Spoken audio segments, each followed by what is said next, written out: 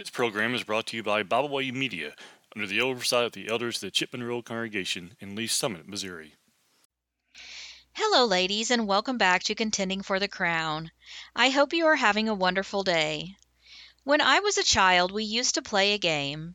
We would pick a daisy and then think about a boy we liked, and then pick the petals off of the daisy one by one. With each petal, we would say, "He loves me," or "He loves me not." Then the last petal would decide our fate. I got to thinking about this the other night. With God, every petal is, "He loves me." God's love never fails for us. God's love is patient toward us. 2 Peter 3:9. The Lord is not slow to fulfill his promise, as some count slowness, but is patient toward you, not wishing that any should perish, but that all should reach repentance. God demonstrated his love for us by sending Christ to die for our sins. Romans 5:8. But God shows his love for us in that while we were still sinners, Christ died for us. John 3:16 and 17. For God so loved the world that he gave his only Son, that whosoever believeth in him should not perish, but have eternal life. For God did not send his Son into the world to condemn the world, but in order that the world might be saved through him. God's love is based in truth. God is the very essence of truth. John 3:33. Whoever receives his testimony sets his seal to this, that God is true. Romans 3:4.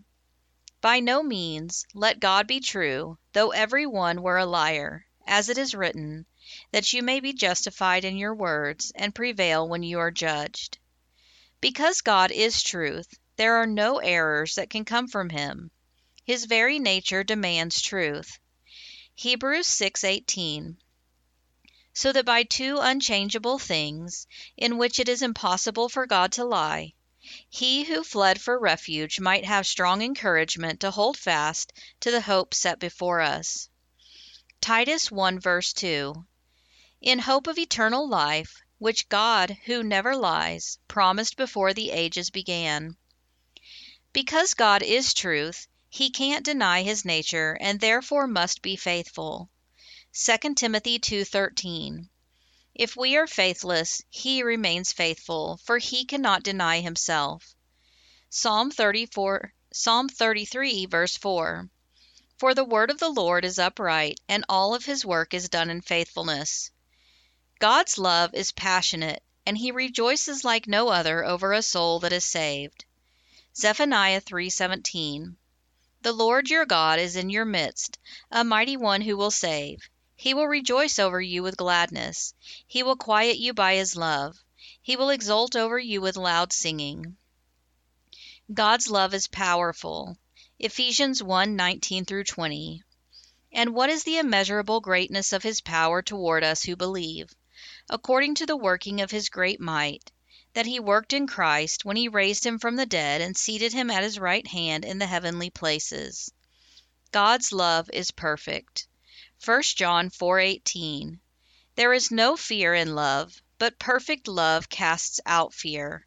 For fear has to do with punishment, and whoever fears has not been perfected in love. He loves me, he loves me, he loves me, this I know. He gave himself to die for me, because he loves me so. Thank you for joining me today. I hope you have enjoyed the lesson. Until next week, have a great week, and remember to always and in every way be contending for the crown. We thank you for listening today. We hope you enjoyed this program. You can find out more about Bible Way Media by visiting our website, biblewaymedia.org. You can find all of our podcasts on all major podcast platforms.